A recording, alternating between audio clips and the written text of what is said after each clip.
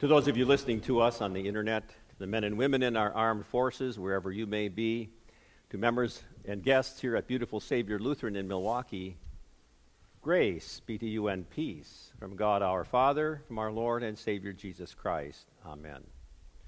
The Word of God upon which we base our message this morning is the gospel for today. You heard it read before from Matthew 13. I recall just these words. He said, "Listen, a farmer went to plant seed."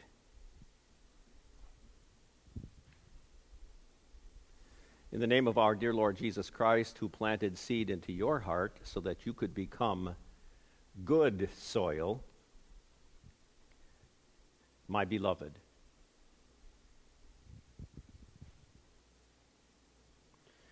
The words before us this morning are another one of Jesus' parables, those earthly illustrations with a heavenly meaning.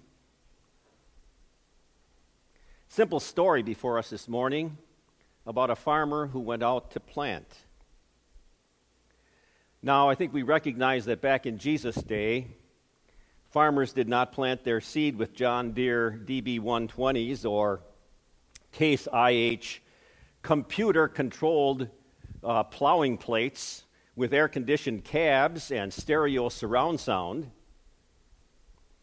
But when they went out to plant, they took some seed and they just scattered it, and wherever it fell, there it was planted. The parable this morning talks about 4 different kinds of soil. In fact, the parable is really about what happened to the seed.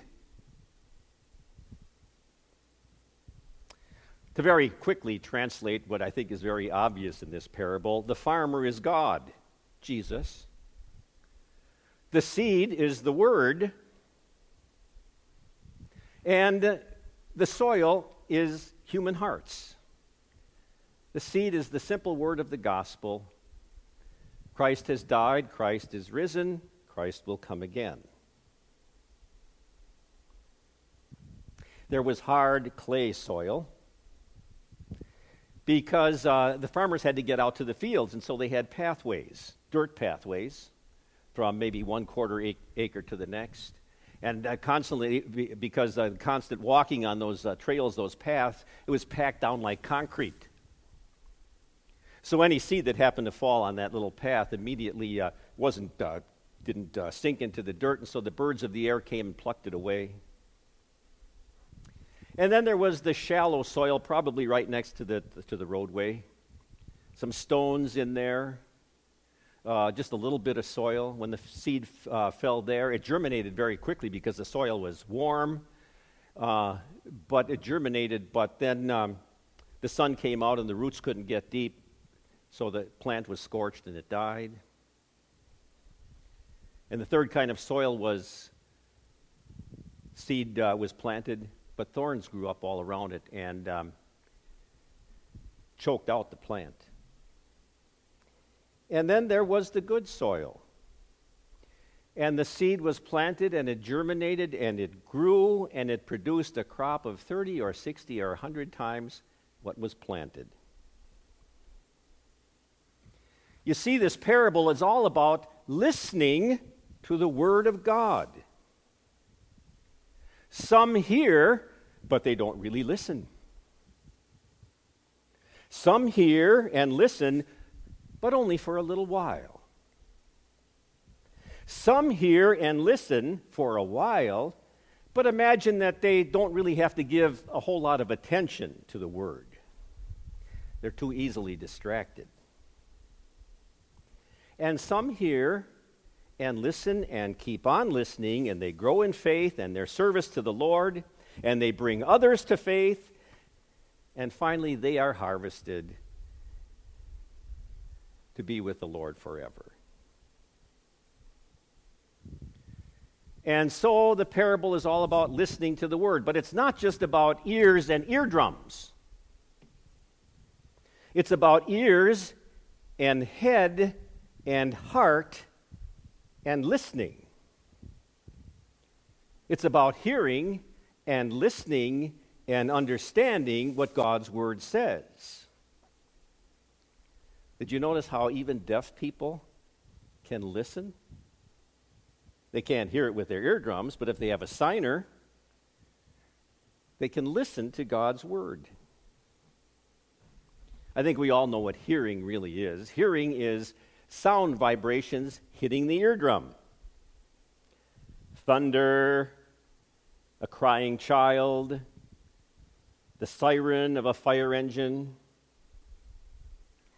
Listening is hearing a sound, but also understanding what it means. And listening is not just for waiting around for your turn to talk. In fact, listening is one of the acts of life that still remains over which you cannot multitask.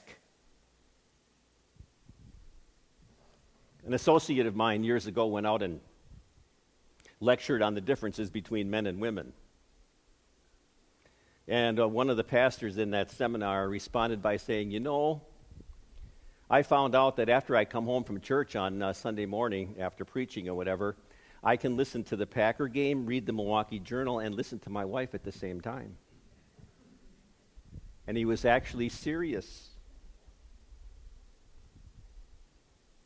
The first kind of soil, not listen, maybe go through the motions of hearing, but almost immediately let the devil take the seed away. Are there any examples in our lives? Unfortunately, there are. You visit some churches that still have all those hundreds of pictures of those confirmation classes way back to the 40s, whatever. In the 1950s and 60s and 70s, you had those pictures all around, and there were maybe 30 kids in those classes, or 40 or 50 or 70 or maybe even 100 in some of those large churches. And then so unfortunately, and even with my class, after confirmation, you never saw the kids again. You know, you can hear, but not completely listen. I'm thinking of my maternal grandmother, wonderful Christian, but boy did she worry. She worried about absolutely everything. And one time I said, Grandma, you know, worrying, you shouldn't really worry because worry is a sin. She says, yeah, but what are you going to do? There's a whole lot of yeah buts in our lives, too, that we would like to do, but we never get around to doing it. And then the devil likes to pluck the seed away from us. I mean, it happens all the time. The devil likes to divert our thoughts. Maybe as we're singing some hymns or saying some prayers in church, maybe even listening to the sermon, we're saying, what are we going to have for lunch today? And I wonder if the Brewers are ever going to get back on the field today. And do I have to cut the lawn this afternoon? And so, you know, the devil has a way of making our thoughts wander, so we can't listen. And then there was that shallow soil. The seed dropped in there, and it sprung up so rapidly. And there are some believers, too, and I've even taught some of them in adult confirmation class, and they get all excited about Jesus and God's Word, and they're so enthusiastic. And then problems start to come into their lives. They thought that Jesus would take away all their worries and all their problems. And then they give up their faith without much of a struggle. And then there's the thorny soil, the worries and the cares of life that choked out the seed and the plant. I remember way back to my student ministry year when Peg and I were up in Canada. And it was one of the responsibilities of the vicar or the student pastor to go out and visit the delinquents or the backsliders. Wasn't always a fun job. I remember one visit to a well-to-do businessman. And I told him about the Lord Jesus and how we'd really like to see him back in church once again. He said, you know, Pastor, I'm just so busy. I'm just so busy I can't get there. He says, maybe finding when it comes that I'm not so busy, maybe I could get back there. I said, how long do you think that would be? He said, maybe about 3 years. I said, well, do you see any light at the end of the tunnel? He said, no. Any thorns in your life that are distracting you from listening? I know there are in mine. the virus, the riots, the incivility. We live on a nice street in Wauwatosa. A few days ago, though, we had the protesters march by at about 10:15 in the evening. A whole lot of loud noise. We called 911. They said, "Don't worry, the police are there." A lot of things to worry about today. And we hope that they don't drive us away from God's Word, but back to it. God is our refuge and strength and ever-present help in trouble. Therefore, we will not fear. Be still and know that I am God. I will be exalted among the nations. I will be exalted among the earth. He will be exalted over all of these troubles today. And how else should we apply this to our lives? Well, when you were born, you were like that concrete pathway. Dead in trespasses and sins, like a dead corpse, unable to hear anything. God's words that fell on your ears at that particular time were sort of like a foreign language. Couldn't understand it if you wanted to. Sort of like the time my wife and I had an opportunity years back to travel to Europe, and one of the countries we stopped in was Hungary. And through some dumb, stupid move on my part, my wife tripped and gashed her leg. Didn't have to have any stitches or whatever, but so we were traveling through Hungary, and we came through this little small town. And really a little small town. We all got off the bus to do little things that we wanted to do, so I thought we should go to the pharmacist and get some Band-Aids. So we went in and talked to the druggist. He could not speak a word of English. I was trying to say, "We need a Band-Aid." Ouch, ow, couldn't, what are you? So I thought, if I talk a little louder, certainly he can understand. And that didn't work either until finally a nice townsperson happened to wander in, and he translated it. "Oh yeah, now I understand." Do you renounce the devil and all his works and all his ways? And at your baptism, you see, the Holy Spirit became the translator. So you could finally understand and hear and listen to God's word and message of salvation. There's a warning for us in this parable today. Be careful how you hear. Don't intentionally or inadvertently deafen yourself again by not hearing and not listening. I remember way back a few years where my wife and I were on vacation, and my mother-in-law was in an assisted living place, and all of a sudden she couldn't hear. So we had to call upon my daughters to take her to the doctor. They found out she had so much earwax, all of a sudden her ears just plugged up, couldn't hear. Had to wash them out. My father, believe it or not, used to try to remove earwax from his ears with a bobby pin. His mother said, "Don't you put anything like that into your ear." I remember years back when I was still young and brave, and I would go down to Summerfest. And I would look at all the other young kids or whatever, and they all had earplugs. Because the music was so loud, I was thinking, hey, you got to plug your ears. You can't listen. All you can hear is that thumping of that bass beat on your chest. Be careful so that you don't deafen your ears of faith by worldly, thorny distractions.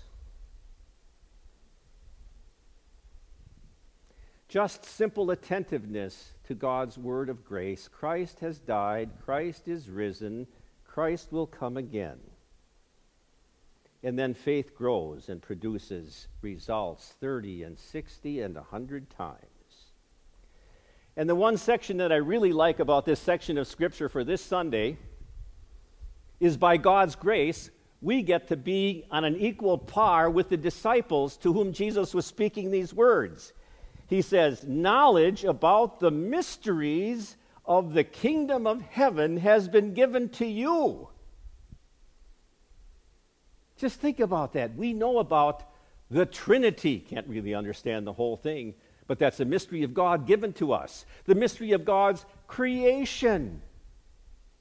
The mystery of God becoming human Jesus said, "Blessed are your eyes because they see, and your ears because they hear." I can guarantee this truth. Many prophets and many of God's people long to see what you see but didn't see it, and to hear what you hear but didn't hear it. But you and I have heard and seen not only the message but the messenger. Your sins are forgiven you. Take and eat, this is my body. Take and drink, this is my blood. Come to me, and I will give you rest. I am with you always.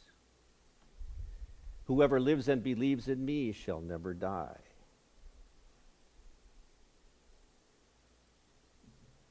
When it comes to faith, we have to thank God for planting the seed in our hearts, so that by his grace we might become and have become good soil today. You know what Jesus also was really telling his disciples?